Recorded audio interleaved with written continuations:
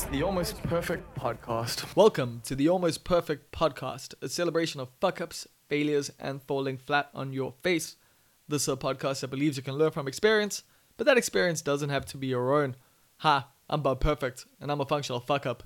Let's learn from somebody else's mistakes. And today we're learning from Keenan Cerff. Now, Keenan is a stand-up comedian from Lavender Hill, but you've probably seen him on your TV screen on Showmax there as part of Trevor Noah's Nation Wild. And he's been traveling nationwide as well. Yeah, he's been in Durban recently. That's why I chatted to him. But he's been doing Josie. He's done all the cities now. And over the last 5 years, he's done a pretty good job of building his career, which is why I'm going to be bringing up to the Heat City Comedy Festival, happening from the 30th of July to the 4th of August. Sorry to throw the promo in there, but I figure if you listening to this because you listen to this podcast, then maybe you'd want to know about that. And if you're listening to this because you know Keenan, well, then you definitely want to know that he's going to be performing in Durban from the 30th of July to the 4th of August. I'll let you know the exact dates at some time. But go check out the vibe on Facebook. But yeah, man, I feel like I ruined the little intro vibe there for Keenan, though. Keenan is a really sensitive, just thoughtful comedian and dude in general.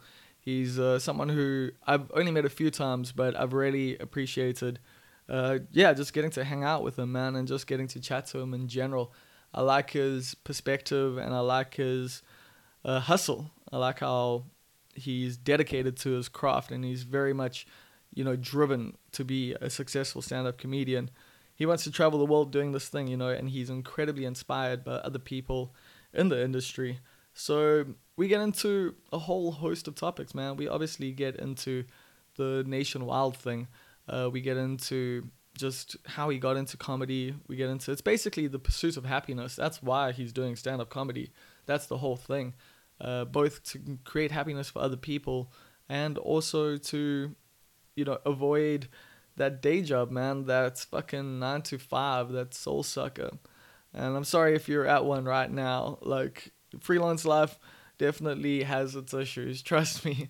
So, but if you're wanting to get out, if you've got like your dream, maybe this might be a little bit inspirational. Maybe this will, give you that push that you need. Or maybe it's just something cool to listen to whilst you're trying to get through your day at work. And I'm happy to provide either way. So you're going to get to know Keenan Cerff if you don't know him. And if you do, well, you're still going to get to know him even more, because I doubt you've had an hour-long conversation with him. And you won't really get to know people through their stand-up comedy. You'll think you know a stand-up comedian because of the jokes they tell. But we're presenting things in a light that we want to be presented in. So you're not going to really get to know us. You are going to get to know me as well through this podcast and just in general with these podcasts. It's not like, if you're listening to this for the first time, the format isn't very, I just ask questions off a page. It's back and forth. It's conversations. The whole thing with this podcast is conversations with creative South Africans. And it's me trying to, figure out what it takes to make it, essentially, in the industry, whichever industry it is that you're in. Because I think there's lessons you can learn from various different people in different industries, like I say in the beginning, the experience doesn't have to be your own. And I think with Keenan, there's actually a bit of experience here that definitely, it's not my own, but I've definitely learned from it. And I'm going to try and be, I just need to work harder. That's the thing. I definitely need to feel that desperation, man, because when it comes to stand-up comedy, I'm not as dedicated to the cause as quite a lot of other people, and I think that's probably apparent, and I think that's definitely why my comedy is not as good as other people's. So I need to work on that, but I've also got a lot of other things on my plate, which is why this is coming out a bit late. No, I'm not working on a rap album. I am working on a comedy festival, though. Like I said, the Heat City Comedy Festival. And I'm writing a few different things. I'm also going to be at the Red Bull Amapico coming up. I might be talking about podcasting there. I might be teaching people how to podcast there. I don't know. I actually need to follow up. with them. So I don't know why I'm telling you that. I should not do that. But I'm also not going to edit it out because this is like my 5th time doing this intro. It's a little bit too much honesty there. Anyway, if you like this podcast, you can like us on Facebook at The Almost Perfect Podcast. You can also follow us on Twitter at almost_podcast. And you can follow me on Instagram at almostperfectbob.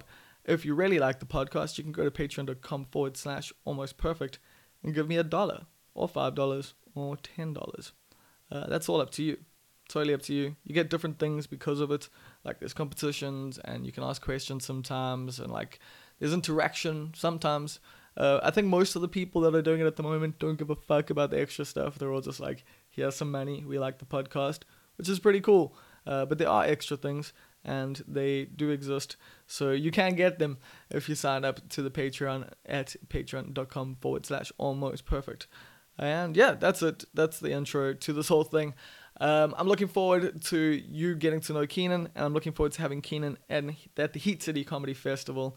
You're going to probably hear that a lot over the next few months until the 30th of July, and then probably also afterwards because I'm going to be interviewing people at the festival. I'm really excited about it. I think I should be. I think I can talk to you about that. I don't know why I feel like I can't, but maybe I'll get over that the more I do this. Anyway, thanks so much for listening. Here comes the Almost Perfect Podcast with Keenan Cerff. So what brings you to Durban? I did some shows this side. I did the gig at the Charlatan. What's it called? The Charlatan? Yeah. Yeah, I did it. Tammy and Friends. Tammy and Friends. Tammy, sorry, Tammy and I've been saying it wrong. It's my Cape Town accent. Tammy and Friends. So it's that gig that I did. I did the Happy Hippo. Anyone in Durban is listening to this, they must check out those gigs, man. And then there was another gig in Florida Road, some club thingy, some VIP club thingy, where they trying to do comedy at. I don't know. Oh wow, I didn't even know about that. Who was running that? I am not. I think I'm not sure. I think Jim them. I'm not sure. Oh, okay. Yeah, but it was just the first time they did it to try it out. And then I just been like going to the beach and stuff, you know. Yeah, as you do in Durban. Meeting people. I watched the Champions League final. I went out to like restaurants and coffee shops and stuff. So it was all fine, man. Thank you. Yeah, who were you supporting? Anyone in the Champions League final? Was I supporting? I hoped. I'd always hoped that Liverpool won the league. I'm not a Liverpool supporter, by the way. I just hope that because of how they lost, like like. But those United fans, those United fans we tolerate. Yeah. No, I'd hope Liverpool, because Liverpool lost the final last year and then they lost the league this year. Like the second highest amount of points ever. Yeah, for a team finishing second, like the most points for a team finishing second. And like in any other year, they had like 96 points. That would have been enough. But this year, they're finishing second to a team who has like 97, 98. And they put so much work in, considering they lost the Champions League final last year. And then they have another Champions League final. So they're so under pressure.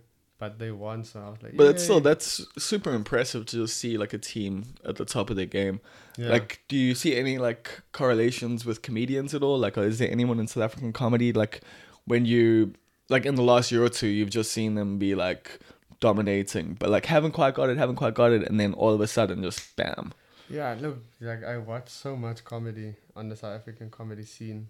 The comedy scene is so cool, man. Like, the way everyone is working. I love when I see people go all around South Africa, go all around Africa, and then go to Australia or go to the UK. For me, that's so cool, man. And I get excited, like, just to see, like, that's where this thing can take you, man.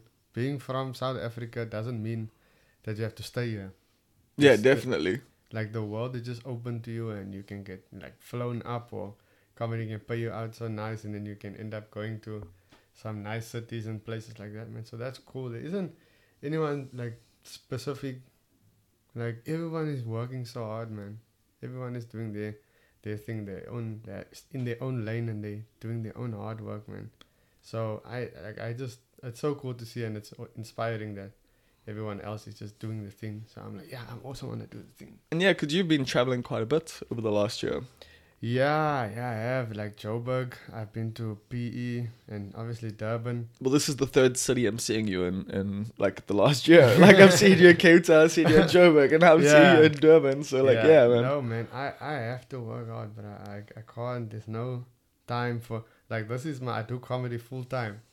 And That's quite a big like deal, especially from Cape Town. yeah, no, but Because there aren't a lot of cats in Cape Town who... yeah, a lot of the, and I'm going against the grain sort of, but like I want to do something I love. I want to be happy, man. And the thing is, I come from I used to work in like call center and stuff, different call centers, and every call center, you have people suffering, like people there because they don't want to be there, because like they get treated bad, and customers are rude to them every day. Like you are mainly, because I was in customer service a lot, and the only time people phone is when they're mad. Yeah. And people handle anger in different ways. People will tell you, like on they'll say like you worthless, you stupid, you Idiots, yeah, like just Yeah. like you're useless. How can you not do this? You don't know what people are going through by their houses, man. And it's a thing. It's the same thing. Like when people end up becoming hashtags, when they like, you black this, and then they want to say sorry afterwards. Like that was the customers that we dealt with. And at the back of my mind, I'd be like, yo, maybe this person is actually, one of those people that becomes hashtag, because like the way this man is shouting, he don't think. No, especially since it says like this call is recorded for quality purposes. Yeah, You fuck it. yeah, and they'll swear at you, but they'll say you fucking worthless, you stupid, and I'd just be like, damn, man, I have a tough life already, and now you still coming. So like, yeah, I was gonna say. So I guess like fucking comedy audiences are nothing in comparison. Yeah, like comedy audiences, like they come with a sense of like wokeness, and also the comic can teach them something. Can teach us something that they never knew before. And so the people that leave there, they leave at least with their mind being opened a little bit. Yeah. So, well, how crazy is that power dynamic shift for you? I mean, going from like a call center guy, getting shat on, getting sworn at, to now commanding attention from people. From like, yeah, I didn't actually think of it like that. To being in a space where people come there, people show you appreciation. Yeah. That's like one of the things I do comedy. That's one of the things I love about comedy. It's the appreciation when you get people that will stand on their feet. They will like rock the front chair. they will, clap hands, whistle at you to make sure that you like, yo, like my bro, does he look at me enjoying you? Like to go from being shut on, like you said, to doing that is like, it's a really nice feeling, man. Why would you not want to be in comedy? And comedy is an art, man. It's like martial art. Like you can't read in a book what to do and then do it. Like comedy is a thing where like you just have to be like on it all the time. It's like gym. Yeah, you have to practice. If you're not gymming all the time and you want to be a weightlifter, then you're going to hurt yourself. Yeah, there's no fit like fighting fit. Like that's the same thing as like with comedy. Like, yeah, you have to fight fit in comedy. You have to fight fit, but mentally sharp, Yeah, exactly. Like you got to. I don't know though. Like I haven't. What's weird for me is like the last month or so, because I haven't had underground comedy. Like I've just been doing other gigs, and I haven't been on as much, but I've been killing. And I think it's just because like the pressure of like, not the pressure but the stress of running the Winston, because of just having to handle comedians and shit, would always like have me off my game. And now that I don't have that, because I was like thinking like, hey, if I'm performing every week, it's gonna make me better, but like because of the like external circumstances of it, it was actually weighing me down. And now I'm a lot more free, but I wish I could get more stage time, because that's the only problem in Durban. You did like the week run and that's it. Like you got like all the gigs in Durban in one weekend. I was lucky enough to get some extra stuff, but some gigs were actually, bless you, yo, that's yo, whoo. The gigs, some actually got cancelled. Oh yeah, I was supposed to do more gigs, but then that got cancelled, and people normally come for those gigs, so I was like, I'll still come through. I'll still come and perform and like meet people and network and stuff. So I mean, I got some top guy's number. I got an Uber driver's number here. He says Nice. he's gonna take me to the airport. Yeah. Nice. Is Or he cheaper, gonna eh? give you a discount rate? Yeah, really top Those guys. are those contacts you need, bro. Yeah, I'm really meeting top guys. That's not everyone can do that. No. And then, but yeah, it's been a learning experience. Every city I go to, I learn something, man. It's all part of my comedy arsenal repertoire. Yay. I'm using the word repertoire. Yeah, repertoire. So it's like it's sharpening my mind and learning something new. I heard about Cater Manor. Oh yeah, it's right here. Yeah. In over my the mind, I was like, oh, Cater Manor, it's gonna be like so nasty. I'm gonna tell my family where you keep. Oh wow. Cater Manor. Why? Because it says manor in it. Yeah, like you would expect. You'd expect Cater Manor. Okay, And then I come to Cater Manor and I'm like, am I back in Lavendale? Like, yo, like this is, woo, like they're robbing someone right now. Yeah, you're not doing it right. I'm like, Yeah, dude. I'm like, Cater Manor? Yeah, dude. And if you drive past like Cater Manor at night, like between like the township there and between like Manor Gardens, Yeah. like See, even there, Manor Yeah. Gardens. Like, yeah. See, no, Manor Gardens is nicer than the Cater Manor. Oh. Like, because of history, because of racial segregation, because of Yeah. everything.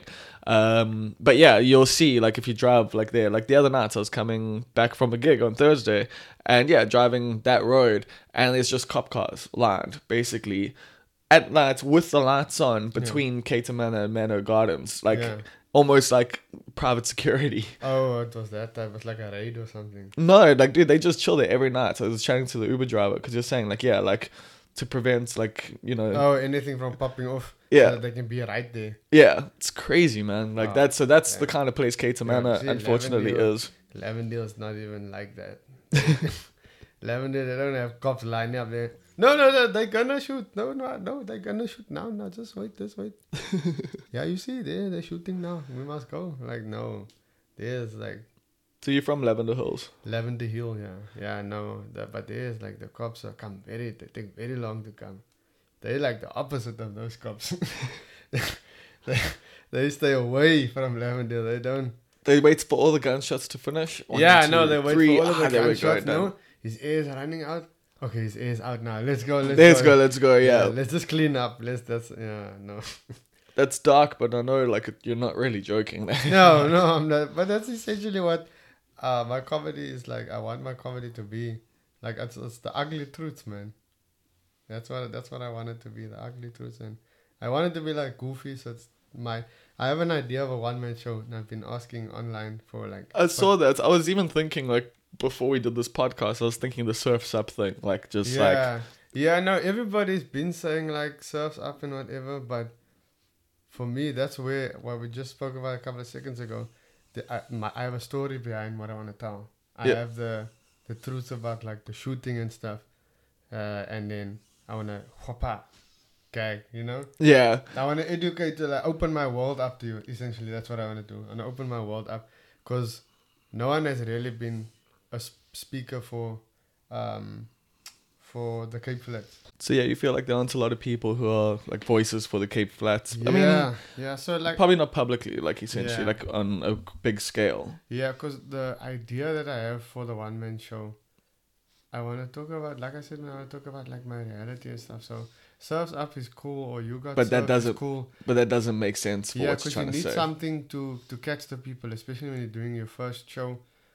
So my thing that I have, the idea that I want is, what did I say again? I joked my way out. Okay, I like that. Yeah, I joked my way out. So I'm not saying I joked my way out of situations. Like, comedy helped me get out of a lot of things. And my comedy stems from my childishness. And being childish is what saved me from when I was in high school and the kids were like, yeah, no, we're going to go and, and sniff this. We're going to go and smoke that now. And then I'd be like, nah, Ma's making curry and SpongeBob is on. I'm gonna go watch. I'm gonna go do that now. You safe, you enjoy the tech. And then all of my friends just continued to fall. A lot of them fell into that traps, man. And then because I was childish, I just wanted to be home and lazy. And so then I obviously started going out more. Instead of like going down the party vibes, I found stand-up comedy when I was like 20. So comedy was always at the back of my mind, and it just started to come more to the front of my mind. It just became more and more of a thing. I used to watch it all the time, stay home, watch it, and then I then started performing, and so I went to more gigs, and now comedy is like the thing I do. That you do. If I How meet did you- people for the first time, take them to a gig and whatever. And yeah, so How did you get started in comedy? So you watched it growing up, and then yeah, I used to watch things like Mr. Bean and all of that. oh stuff. wow, okay. Yeah, and I've always just had that random ability to just, in my mind, I'm like, I'm gonna say this. It's so weird, I can't explain it. It's like in my mind, I remember what I thought at the time. In my mind, I was like, I'm gonna say this, and it's almost as if I knew they were gonna laugh, because I just say the most weirdest and random thing. Like, I would think, what can I do that's gonna make them laugh? What can I do? Okay, this is gonna make them laugh. Then I come on at school or whatever, and I'm like, so my uncle stole our nail clipper. He does drugs. And then the class would laugh, and I'm like, so class, we're gonna talk about Othello today. And then I go on talking about Othello. Like, so I always had that ability, man. So I was in the call center working there, and then one of the comics that runs Premium, Keenan, he worked there as well, and he sent out posters for the show. And my friend was like, nah, you need to go do this, man. You need to go do this. And I was like, oh, I don't think so. And he was like, no, you need to go do this, man. And then eventually I went to the show, and I started, and I wasn't as good. And then, Well, obviously. yeah, like I started bad, actually. And I did alright on the night. And then ever since then, I've just been going slowly but surely. I went to maybe 3-4 gigs a year to do. Oh wow, that's really slow. Yeah, like because I wasn't getting like booked as much, because I was Well, when you slow. start, you don't get booked in general. You've got to beg everyone for slots, and then Unless you're like making waves, unless you just start off and you're like quick out the blocks. yeah, but those people suffer hard. I find Yeah. like I don't like. I mean, a few people have really killed it straight out the gates and stuff, but most Yeah. people like they might do well for a little while. Like a lot of people will tell you, they killed it for like their first 5 to 10 shows, and then they started dying, and then they were like, how do I deal with this? Yeah. Like, because you're not used to it yet. Whereas I think guys like you like might have it a little bit luckier in that like you don't have that unrealistic expectation because you came out and everyone loved your jokes, and then now people don't. Like you started out and people were like, who is this guy? And now like you like actually through time and experience like gain that skill, so people trust you a lot more. Yeah. So now obviously I'm going to different cities and performing and stuff, and it's really cool, man. Especially when I look back and I go, damn, I'm getting somewhere. Like I didn't think I would ever get to where I am now. Not that I'm very far, but I didn't think I would get to this point, and now I'm here. So now I want to tell how I joked my way out. I get that, and I'm actually pretty keen to. I think that'll be a cool show, and I think that'll actually suit your story and you quite nicely. Yeah, because Surf's Up or You Got Surfed, like that's funny names, but also like punny names are pretty low level. Yeah, so now I wanna make sure that people, it makes sense to them in the crowd. Yeah. I want them to go, oh, I don't wanna. There's no way. Cowbunga brew. Yeah, there's no way of putting a story into You Got Surfed. It's just funny. Well, I mean, there could be like you could do like a bunch of stories about where people got served, like where you like outwitted them or something. But Yeah, but there is something, but I know that it's that's not your direction. that's not your first show. God damn. Wait, so how old are you now? Because you started. Yeah, I started at like 19 or 20. Interesting fact, the first comedy I ever did was when I was in high school, and I hosted a couple of talent shows. Oh, sick. Yeah, then I would end up roasting people. I'd end up That's roasting just people. that's mean. So like if someone sucked, you would just be like, No, not the act. People in the crowd. I'd speak to people in the crowd, and I'd be like, hey, uncle, those grasshoppers are looking skew from here, bruh. Like, I can only imagine how skew your grasshoppers are is when I get told there. Like, so you know what a grasshopper shoe is? Yes, I know grasshoppers. Yeah. I was gonna say like, as a color comedian from Cape Town, you've obviously got a lot of like things that, you know, in jokes essentially, like cultural in jokes, like Yeah. stuff like that. You know, like your grasshoppers are Yeah. skew. Yeah. Like, I think a non-colored person might not necessarily like even care like that they're Yeah. like about that kind of thing. Yeah. So what is it like, you know, doing that? Like where, you know, how do you play with that essentially, like with different like audiences, different crowds? Because do you change it up for different crowds? Do you have certain mannerisms and certain words you use, or do you, and then like, you know, like if you're with a Cape Town colored community, you can like lean into colloquialisms a lot more, or like do you use them in other situations to try and teach people them? Like what's the situation there culturally for you? No, the thing, because I'm like a storyteller, essentially, my jokes, I'm the same person on every stage I'm at. Cool. But in some stages, like if I'm performing like in the wood, for example, I can speak maybe a bit more Afrikaans. Yeah, okay. I can say some of those words. Other than that, there isn't that much of a difference between the wood crowd and the other crowds. That's the only difference is I speak a bit more Afrikaans. But essentially I just be myself wherever I'm at, and that's been the thing that's been working for me. The additional thing I do is if I'm in your city, I'll do some research on your city and then do it on stage. So swapping out whatever general thing I have or whatever thing I written. I mean, this is just classic like comedy, like touring comedy. You make sure like you have a joke that fits for like the city. Yeah. So whatever word, say if I say gachi, for example. Okay, now I Which get is you. the guy in the taxi Yeah, in it's Cape Town that gets the change and yeah, it's stuff. a condi. Yeah, So what's it? What do you guys call it? a condi, like the Kondai, conductor. Kondais, yeah. So Or Kondai, or Contis, yeah. So when I come here, I then replace the word gachi with the word Kondai. Kondais to make it easier for you to understand. And if you see I did the research, then you appreciate me more. But in Cape Town, with these foreign crowds often, I explain the word gachi again. So now I'm like, you see the guys that are in the minibus taxis, they're like, you going? That's a gachi. So they leave with something also. So it's just the whole, like I chop and change around, but I'm still the same person. It's just I'm doing something so that you can understand what I'm doing. If there's someone in the crowd that speaks French, and I'll comment ça va bien, très bien mon ami, and then I'll do that so that they can feel like, oh, he took some time to understand. Now we're gonna listen to him even more.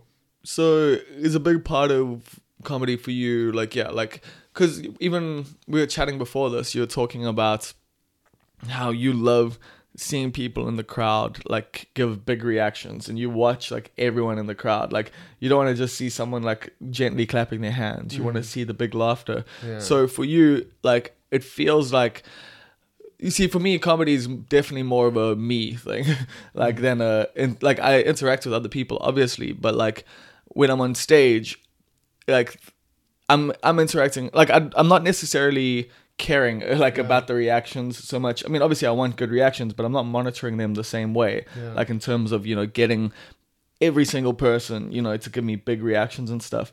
So it's a big part of it for you, obviously, that connection with the crowd, with people. Yeah, that's because I'm not the social media person. I find I don't connect well with people online because I don't know what you're thinking and I can't see what you're thinking about it, man. Right? Okay. See, I like social media because I don't care what you're thinking.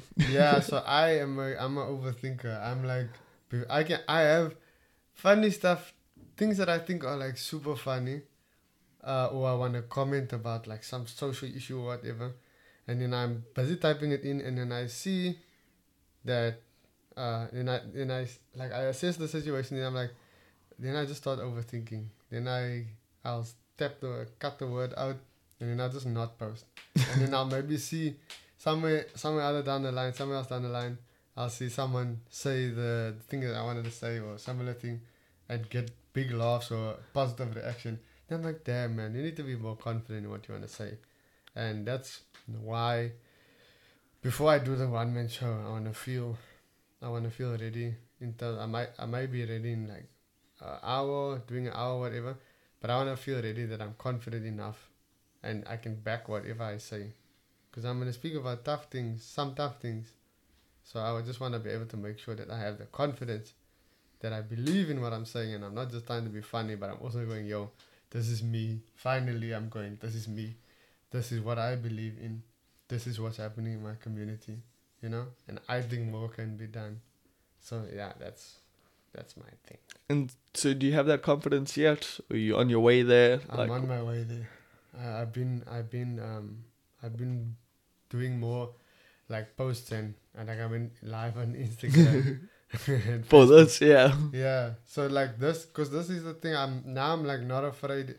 I'm getting to that point where I'm more consistently not afraid to speak my thoughts and my views. Would you say you're less afraid on stage than you are in front of camera? Yeah.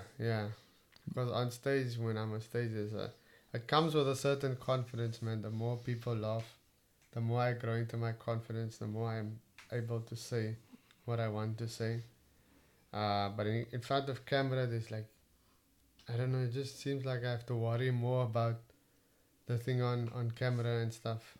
Because when we live and on stage, no one is really gonna, mess it up from there for me besides myself. But on camera, things can, I don't know, man. People can dissect things as well. Yeah, people can dissect things. People can, take it in the the wrong way, and then you don't have time to change it. Yeah. Yeah, I get you. Like, well, the thing is, when you're on stage, like, when you say the wrong thing, people, like, you just carry on talking, and you'll say something else, and people will forget about the wrong thing that you said.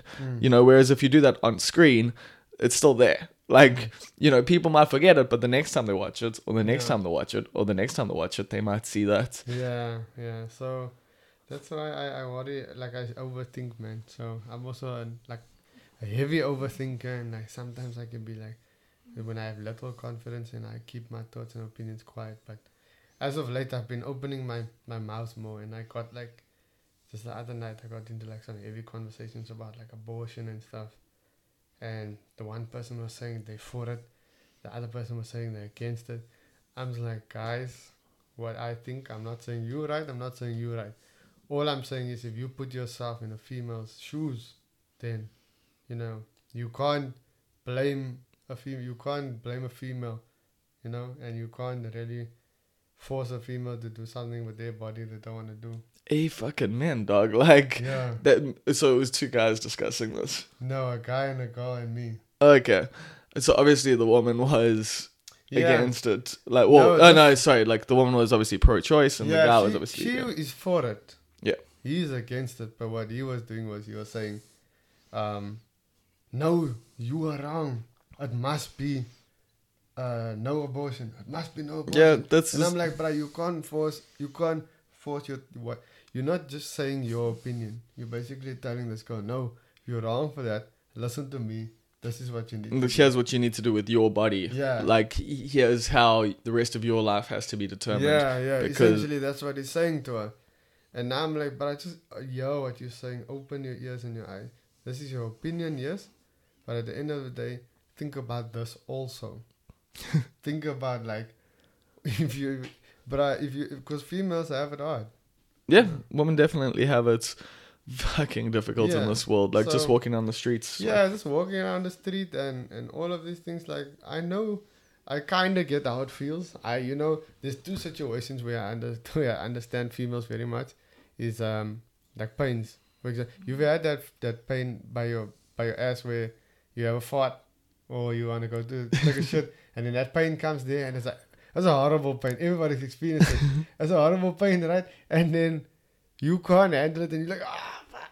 And then eventually when you get the shit, you feel nice.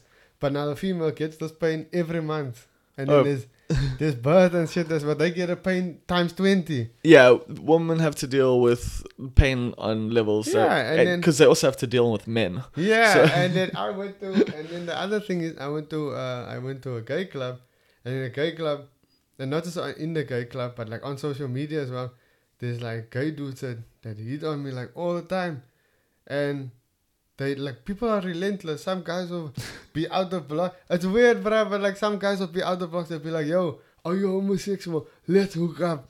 And I'm like, Oh fuck! Going to a gay club can be a very interesting experience as Yeah. a straight man, but no, because I went. you're I in went in with someone my- else's space, and like yeah, I went with my lady, man. So, and then I just experienced. Then I was like, "Yo, females probably have it so much worse." yeah, Yeah. that's literally what it's like being a woman going out. Because there you get like Well, from what I super- understand, super pearls as well that don't care if you have a wedding ring or whatever.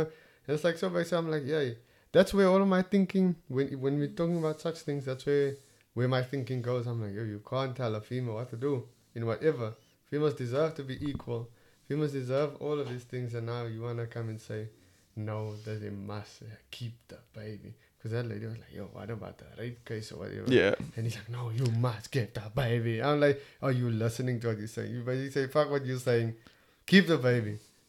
I'm not saying keep the baby. Yeah, I'm but not saying that. people like that don't think really. They don't think about the consequences. They don't think about the reality of life. Yeah. Like I feel like those kind of people probably, had two parents, lived, the middle class life, and had a great experience. Yeah. Like a lot of the time, Yeah. because if you've grown up like in poorer communities, or you've grown up in places where you can see that maybe if someone had access to that kind of thing, their life would be a lot better, because Yeah. if they didn't, both them and the kid would have better lives. Well, the kid wouldn't have a life, but technically that might still be better than some people's actual Yeah. lived experiences. Like, Yeah, not to be, dismissive of people's lived experiences, but, some people do not, like, this is going to sound weird because it's going to sound like I'm saying, like, if your life sucks, you don't deserve to have it. But I'm just saying, like, there are obviously circumstances where, like, personally, I wouldn't feel too bad about it Yeah. had my mom not had me, because I wouldn't exist anymore. Yeah. So, and her life probably would have become a lot better. It would have probably had more opportunities, and she would have got to keep all that cash that she was making. Yeah, yeah. Instead of working two jobs, to bring me up. So, for me, it's definitely a thing of give people the choice, and if it's not your choice, don't take it. Yeah. So, how did we end up going there? Damn it, Keenan. I don't know, but cool chat though. And I was gonna say, well, this is the cool thing about comedy though, because now you're like, this experience and some stuff is stuff that's going to be in your mind, and maybe one day you'll talk about it on stage, Yeah. and maybe you'll be able to put it in a way now that guy would be able to understand it if you put it in a joke. But at the moment he's not getting it because his perspective is so shaped by like the way he sees the world. Whereas it could just take a simple like trick of the words, and then all of a sudden, and also the thing of him trusting you on stage now, because for some reason, people give comedians a lot more like credit than they deserve, like for being smart and like for being, thought leaders and stuff. Yeah. But now, how do you feel about having that position as Yeah. someone who can educate others? It's obviously, judging by this conversation, something that matters a lot to you. Yeah. No, it's like when you're on stage, people are more prone like to listening to you. I often say a lot of the world's problems can be solved if people just listened and spoke. Like, they speak to each other, but like mainly listen. I feel like a lot of the issues can be solved. And that's why with comedians have so much power, because that's the one time, that's the one real time where people are sitting down. They're here to listen. Like a seminar is one thing where people go to sleep. Like, Yeah. but with comedy, you there, you listen through for an hour, 40 minutes, you listening. And to have the power where people are just listening 100% of the time it's a lot of responsibility that comedians have. So that's why I appreciate comics that can say things like that just blows your mind, like, makes you think like, why didn't I think of that, what Joey Rastin does, cognitive dissonance. Cool. What does he do about it? I don't know, I forgot what cognitive dissonance mean, but It's I just know when your beliefs like don't necessarily match up, essentially. yeah. So the night I was sitting there, and as he was explaining to it, I Well, your needed to beliefs and watch your the show actions, but again just to listen to that part.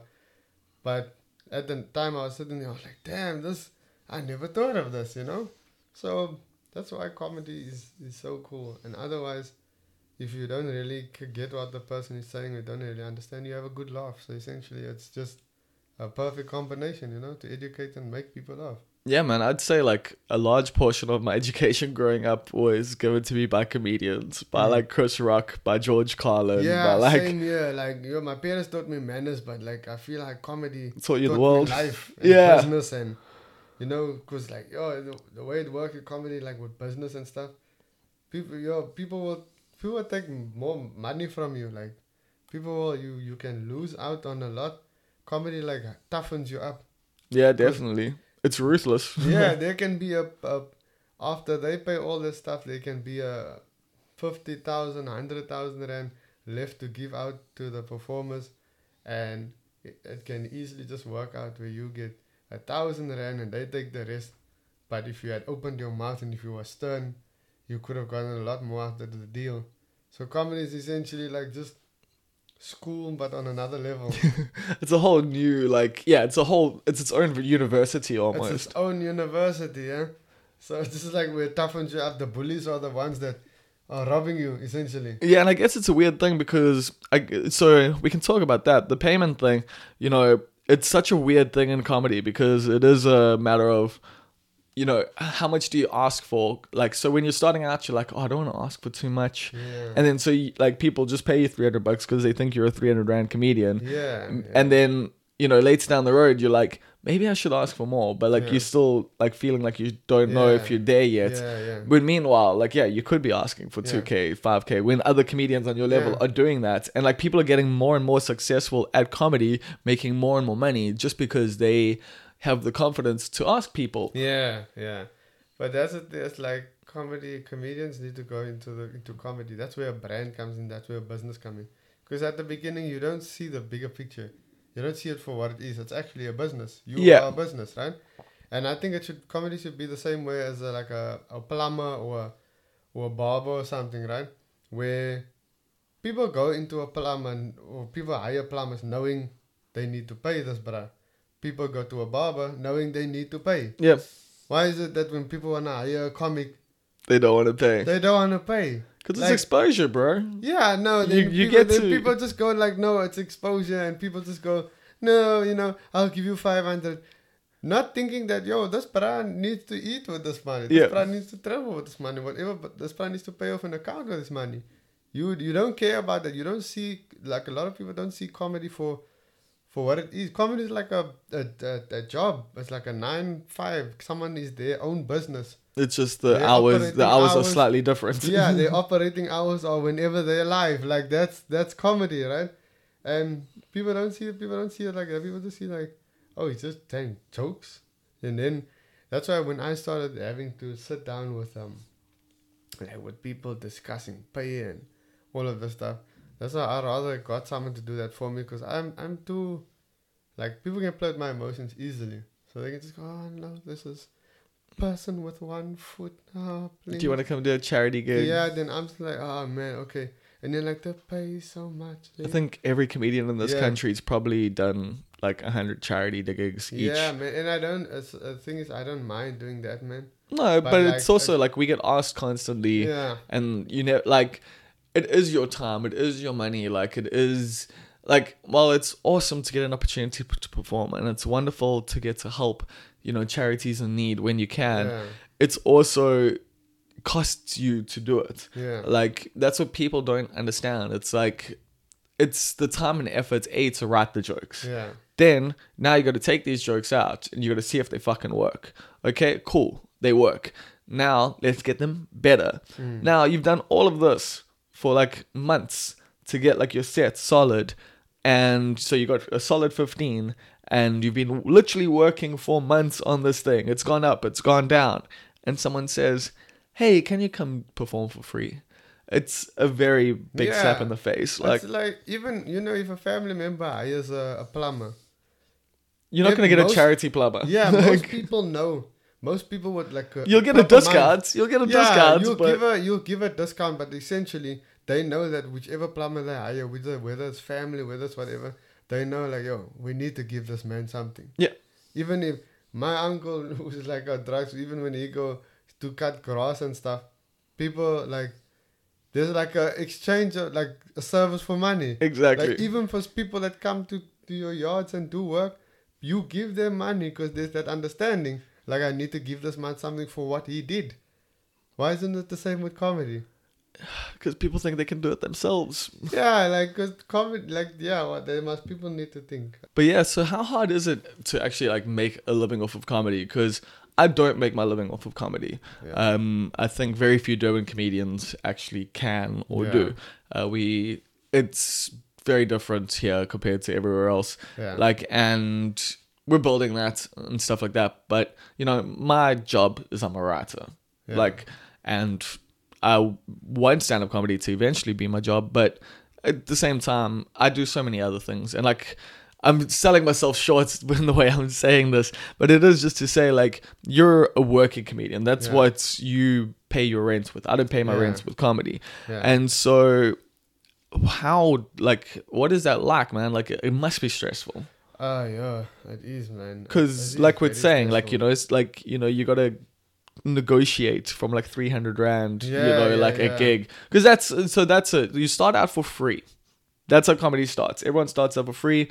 And then you kind of get bumped up to about 300 rand, then to about 500, then to about $1,000. And then everyone starts Yeah. discussing their own fees from there. Yeah, no, it's a yeah, it's a very tricky thing to navigate, man. Like, I've been lucky in the sense that I have, you know, I have friends and people who support me and who will drive me to a gig, or who, you know help me with like transport money when I couldn't.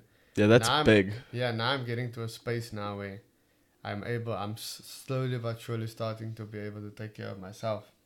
I'm buying my own plane tickets, doing all of this, and you know, I'm able to like just to do things with comedy, man, and to travel and stuff. But it is hard, essentially. It is hard to do comedy yourself, like, and not have a day job. Yeah. Because like you need to get different streams of income. Essentially, it's much harder to only rely on stand up. Yeah, that's why I'm like saying, like, how, like, what made you take the risk in the first place? Yeah, because I came from like like when as soon as I started working, I did like one job where we worked in a factory, where we had to like pack, we had to like, you know, check for errors on bags and stuff it and then pack it and put it under crates and stuff. That's what my That first. sounds very entertaining. Yeah, yeah, totally boring. And then after that, I went to the call center, and then that's when I see how people hate their jobs. Like, in my mind, when my parents came home, sometimes you see like, oh no, they enjoy their jobs. You had But no then- clue, like, yeah, that. I have no clue like how much people stress, and then to see that in the call center, just see like, you know, all this hurt and sadness, and people are crying, people are getting fired, people are struggling for jobs, and I'm like, this comes with too much. And now over the years, I've been like, I've Because that's seen- still a struggle, yeah, and you're unhappy. yeah, but now I'm in a space where like I have so much love for this thing and I know that a lot of good and a lot of happiness can come from this thing. Why do I not want to be like, that's a lot of the thinking was driven by those thoughts. Like, I want to be happy, man, and I love doing this thing. People laugh. I'm lucky enough where I have someone now that does the negotiations for me and stuff. So I'm you know, it's a good place to be in. So now I just want to become even better and take care of myself and be able to take care of others.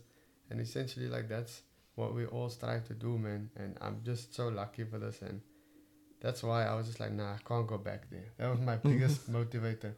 Like, because that's all I had. Call center was all I Yeah, had. dude, that's like me with bartending. So I started Durban as yours when I was 23 or Yeah. 24. 7. Yeah, like, and that was it, dude. It was just this thing of, I can't fucking be a bartender for the rest of my life. You know, Yeah. like, what, like, I'm a writer. Like, that's what I told myself always. And so, but I never wrote. Like, you know, I'd write blog posts and stuff like that, but I never, like, you know, I never did the thing. And then, yeah, eventually I was just like, I can't, like, you know, while bartending's not a terrible job or anything, it's also can be like a monotonous, draining, horrible experience where people are just shitty to you all the time. And it's just like, fuck, dude, like, eventually I was just like, I can never do this again. Yeah. And so that's why like I threw myself into all the creative pursuits I have ever since. And, you know, these days, thankfully, a lot of it's worked out. I, you know, get to work for really cool companies and like, you know, I'm stoked. And the thing is, not many people have the opportunity to do that.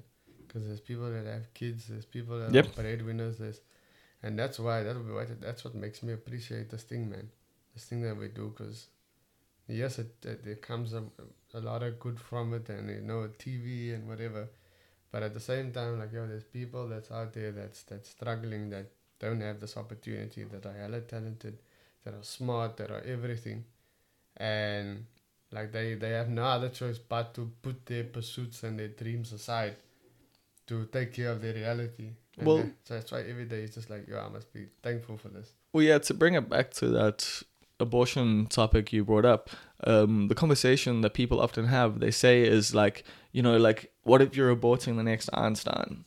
Where the argument that I love back about that is, well, the next Einstein could already be here, but they don't have the resources. Yeah. Like that's, and I get you there, man. Like we are lucky in that through our own, you know, actions, but also through luck, through the circumstances, we have been given an awesome opportunity to, you know, take it forward. You especially, I mean, you been on Trevor Noah's Nationwide. Yeah, man. Was that like a big moment for you? Because like I can imagine, I mean, that's a silly question to ask. I guess the thing is, what was going through your mind when that happened? And then we'll talk about what happened since. Yeah. There was a build up of things. The first thing was like, oh my god, I got this opportunity. Like, what the heck? I got this. And I'm like so proud, and I want to tell everybody. And, you know, that's like the first phase of everything. Yeah, and then when you tell everyone, like, everyone must have been just stoked. Yeah, everybody got excited, and I'm building so much confidence. Then I'm in the airplane that they booked for me. I'm in the airplane on the way Is that the first time you had flights booked for you? Yeah. It's such a nice feeling. Flights booked for me, hotel booked for me. Like everything. Wow, that's a big experience. Everything is set up. So then I was like, damn, this is actually happening. And I'm gonna be famous. Yeah, like and then there, I get there, and then Mnet is there interviewing us, and you know, there's TV camera people running around the whole place, and Trevor's there, and there's like, and shit. So this was like after what? What was your biggest gig before that? My biggest gig before that, I think it may have been opening for. I think I opened before that. Before Nation, yeah, I think it was opening for Carvin at the Baxter Theatre. Oh, nice! But like so that's much smaller. Like, yeah, it's a 600-seater thing, which is big, but that's not quite. For me, that was like, you know, that was probably the biggest thing at the moment. Sorry if I'm forgetting anything else. No. For other people. Yeah, I think that's that was like, for me, that was the biggest thing. And then obviously now I'm there and all of that stuff, and then I start before I go on stage. I'm, you know, going over my set, but then I'm starting to overthink now. And then I'm starting to like, yo, people are going to see this. And it's not even about Trevor, it's not about any of that. It's like, hey, people are going to see this. Kids in Lavender are going to see this. Moms are going to tell their kids, you know, you can be like him. Dude, people, like, I was in an Uber on Thursday going back from a gig. And the guy was chatting to me about Dusty Rich and Dylan Oliphants. Because I mentioned I was bringing Dylan down. Yeah. And he was like, yeah, and he, like, this is from years ago. So, yeah, these things have impact. Yeah, so, like, there's so much impact and positivity, man. So I'm like, yo, this thing is bigger than me, man. Fuck, that's a lot of pressure, though. Yeah, especially new in your career. Because of me and the way I think. Other people is there. A lot of the people, it felt like in a way, a lot of the people is there, is performing as if Trevor's gonna go, I'm taking you next, you know. But that's essentially what it kind of was. But for me, I didn't think of it like that. I thought of it like, yo, this is something that's gonna people are gonna either remember it forever or forget it tomorrow. Yeah. So now I have this opportunity to do something positive. Your one shot. Yeah, and that's the next thinking that I had. I was like, this is it. This is it's my 8 Mile moment. It's my 8 Mile moment. It's like everything leads to this. In every movie it has this situation. And I just overthought it so much, and luckily people laughed. Like, Luckily, people laughed. It's not Yeah. like it's the thing you've been making people do for ages. nah, It luckily, was it was just pure luck, eh? no, but like I mean, like just thank goodness, like people enjoyed themselves and stuff. And then now like it's been brought up a lot, and it's opening doors for me and stuff. So like I'm very grateful for that, man. But at the time, like, so the show went well. People Yeah. laughed, Yeah. but like, did you think afterwards, like, I've made it? Like, were you No. like? That's one of the things that to this day it stresses me out about that. Is other people think you've made it now? No, it's not even that. Now it's like, yo, what happens next? Like this Because is you've already achieved such a big thing so Yeah. early in your career, like. But it's essentially like the big thing doesn't matter if something, it's a continuous. You need to build up to that. Well, yeah, Bam. just being on TV is not enough. Yeah. Just having that set out there, like, just having people know who you are is not enough. You've got to Yeah. follow that up. So now it's like now it goes from low again to building up to that next moment like that. Although, who's great is just constant build is Skulk Poseidon Notes. Yeah. That dude is just forever doing, like, show after show after show. Yeah. He never lets his audience forget him. He never lets anyone forget him. Like, like so much people know Skulk, and the same goes for like a lot of other guys, man. Like Carvin is but everywhere. those guys put in so much work. That's like the thing. I can never even be jealous of them because it's just like, you guys are doing so much more than I could. Yeah. Like, not that I could ever do, than I'm doing. Yeah. Like, So like in my mind, whenever someone tells me like, "Oh, Keenan, you're working so hard, you're killing it now," you then feel I'm like, small. Yo, I'm like, no, but you look. As long as someone else is pushing the limits, I need to get as close to I can to that. I need to work even harder, Do you ever feel a little lazy when you look at like other guys? I feel like it's not. I feel like not lazy, or maybe it is laziness. But whenever I don't have gigs, if I see I have a week with no gig, like then that bothers me. Yeah, because it's your rent money, dog. Like, Yeah. that would bug me more than like the the other side of it. It's not even so much the rent money as it is like.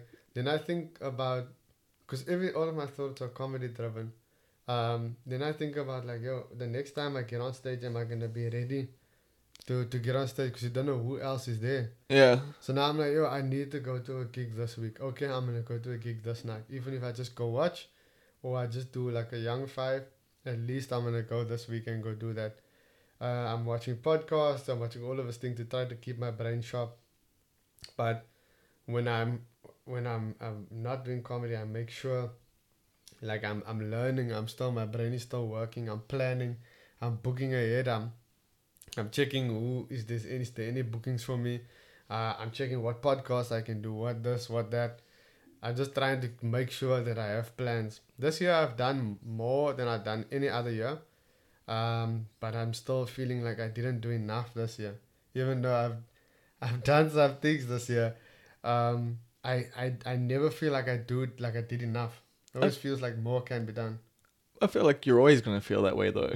Yeah, but it's at the back of our minds. I know enough is being done, but at the front part of my brain is always like, no. Like if my brain's having an argument with itself, the left half and the right half, it's like, he's working hard enough. No, he's not working hard enough. He needs to work harder. So then I'm just pushing myself even more. Like I'm going to Mozambique at the end of the year. Oh, sick. And Nice. That added. Oh, the package as well.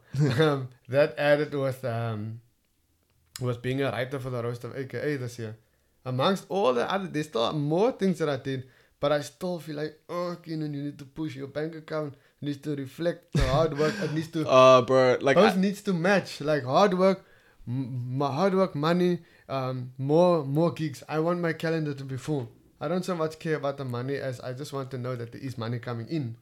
Yeah, you see, like, it's weird, like, because, I look back and I've done a lot, and I'm really stoked about that, but in the moments and as the years go by, they never feel like you've done anything. Like, yeah, because as soon as the 1 year is done, you're looking forward to the next. Like, yeah, so now I'm like, yo, so I need to have something, I need to top. and it's also, Nationwide. exactly, and that's the thing, Yeah. once you've done something, like, even once you've done your first one, man, you're like, Yeah. cool, like, now I need to do another one. I need to be better. Yeah. You forget the achievements of doing the one, man. You forget the Yeah. achievements of like necessarily being on national. Not that you could ever forget that, but you do go like, okay, now that I've done that for Trevor, how do I be Trevor? Like Yeah. essentially, like how do I be the person that people come and watch? You know, thousands of people come out and watch. Essentially, in different cities and stuff. So that's what I want to do. I don't want to be a comic that just gets like corporates and just does big theaters here in SA, and then that's it. I want to be someone that can go to any. I don't want to thousands of people, thousands and 50,000 of people in stadiums around the world. But my thing is, I want to be able to go and be able to do a show that has people there, that has just people there that came to watch Keenan surf. Like that's my big dream and goal, and just to be able to like all the people that helped me along the way. I want to be able to give back, take care of them the way they took care of me. I want to be able to put my mom on like a plane somewhere nice. My mom's never been on a plane, so I want to put her on a plane somewhere nice, and just like take care of all my other family who are struggling. Like in my family, there's like 10 drug addicts, and a lot of the mothers of them are all staying in like less like they're not staying in like the conditions that I'm staying in. yeah. So I want to try to make sure that whatever kids are born from this point onwards, whatever kids are there, they're gonna get dope education. Like that's what I want to. That's everything that runs through my brain, and I'm just like, I want to make sure that this struggling line stops.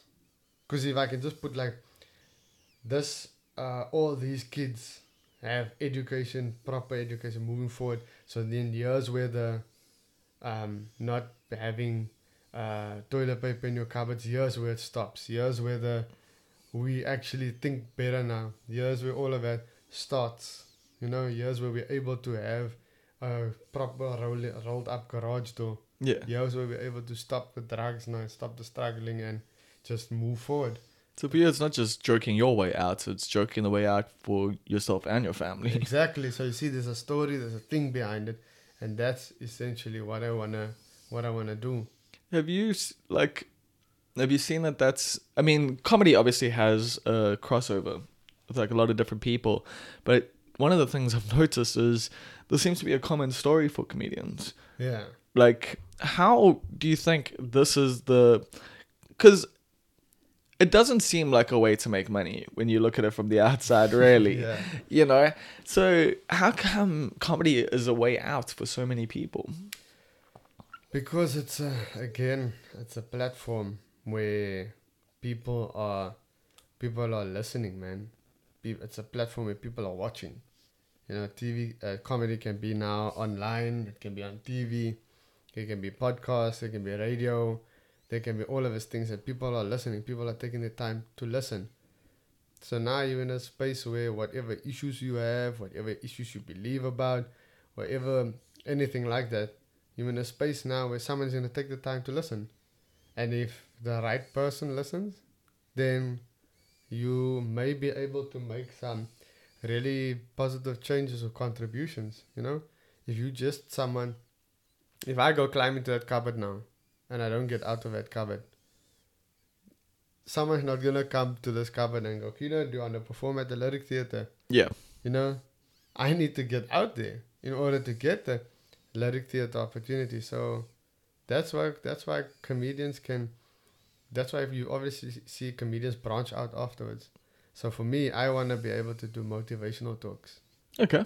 That's where I want to do fundraisers and motivational talks, because the motivational talk is never going to be one where people are going to go sleep. No, the motivational talk is going to be, it's going to be like 60% talk, 40% jokes, whereas the stand-up special will be like 80%, yeah, or just the other way around, you know. But I want both to at least have a motivational element to it, inspiring theme to it. So that's what I think about whenever. Yeah, man, because like it is inspiring though. Like it even inspires me to hear the stories of other cats like in comedy a lot of the time, like and to hear the motivations, because It is different, man. Yeah, Like, it is yeah. so fucking different. Yeah, I've listened to a podcast before, and there's themes in different podcasts, like the way comics think. Sometimes you'll speak about plagiarism and racism and Yeah. whatever racism there is with those comics, but then with me, it's more of a, you can hear now by the tone of the conversation, we spoke about like the whole abortion thing and my angle on the abortion thing. Yeah. And then it turns into like a motivational podcast now. But essentially that's what that's where my thinking is driven. I just want to lift people up, man. I just want to like get people like out of the hole, and once they're out of the hole, there we go. Let's move together. So whether that's, you know, just with a joke or literally, you know, Yeah. bringing someone out of a hole. Yeah, literally. Yeah. So whether it's through a joke that inspires you and, you know, helps you push on, or whether it's me actually being part of a fundraiser for you or for your child or whatever, that's what I want to do. That's where I want to go, and I want to just be able. I don't want to be rich. I don't want to be famous, but that's just what I want to do. I want to be about anything. If someone needs help, I can do it. I have resources. I know people. That's the space I want to be in. Until I get to that space, I'm not working hard enough. That's fucking fair, dude. Like, I love that you just said that. Like, you know, until you get to that space, you're not working hard enough. So I guess we're going to see a lot more hard work from you. Yeah, bro. Definitely. For sure. What are the plans for this year? Like, I guess you can say it on the podcast because I'm going to announce you on the same day for the festival. Oh, is that when this is going to come out? Yeah, on Wednesday. Ah, dope. So I'm going to announce you for the festival, then I'm going to drop this. Ah, sweet, man. So people are going to hear this and probably have seen that or drop me after. What do I have? I have obviously the Heat City Comedy Festival, which I'm looking forward to. Always like being on like tour and stuff, and being part of festivals is something that I absolutely love. And this is our first time we're bringing in like cats from out of town. Like, it's going to be an interesting. So it's that. The date is the 30th of July to the 4th of August. To the 4th of August, I have that. I'm opening for Carvin again. Carvin's doing It's sick. Yeah, he's doing a thing from Durban through to Cape Town, like different areas and whatever. Oh, wow. So I'm doing that. You must check out like my pages and stuff for that. What else do I have? I'm going back to Joburg, potentially doing like performing on a TV show thing. I was supposed to do it this week, but then my acting agency called me up and said like, yo, you actually got this job. The client wants you. And I was like, oh man, I didn't know I have this. Now I planned all the stuff and I have to cancel some. So I have that. There's a Mozambique thing at the end of the year. And there's a lot more gigs that's going to pop up through before the end of the year. I'm just making every month. And your one man? I am doing my first foray into one man. That's why I've been asking for names. I'm going into my first foray into the one man space. It's in the 2nd of August, I think, or sometime around August.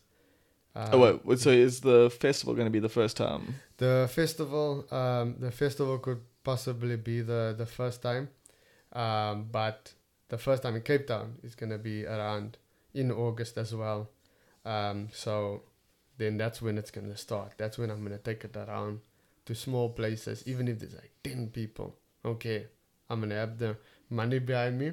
Hey, dude, that's the skulk method, dude. Just go everywhere. Like, yeah, just the thing. I didn't even think of it in the skulk way. I was just like, that's the way, you know? Yeah. Go to different areas. Just be able to tweak the joke on my own. I don't want to need a club gig to go and try this and there and everywhere. I want to go where I can see, where I have these people to myself. And go do this. They're going to hear it. They're going to give honest feedback. So move on to different place until it's like at the Fire and Ice Hotel, or it's at the Baxter Theatre, Lyric Theatre. So that's where I'm headed at, man. That's what I want to do. That's me. Cool. I look forward to seeing your name like for a week-long run at the Baxter sometime. Yeah, thank you so much, man. Or even in Durban. There's nowhere for a week-long run unless you want to do the Playhouse. Yeah, the Playhouse, yo, Sibaya, even who knows. Yeah, cool. I look forward to seeing you at the Playhouse in a couple months. Yeah, okay. Like 2 years tops. I would definitely be doing that 2 year stops. Sick, bro. Cool. Well, then we're going to get you on the podcast in 2 years' time. And we'll see how it all turned out. It'll be very awkward if I have this and then that and then... oh, no, I'm a plumber now. Thank you so much for your time, Keenan. However, it's been perfect, man. Thank you so much.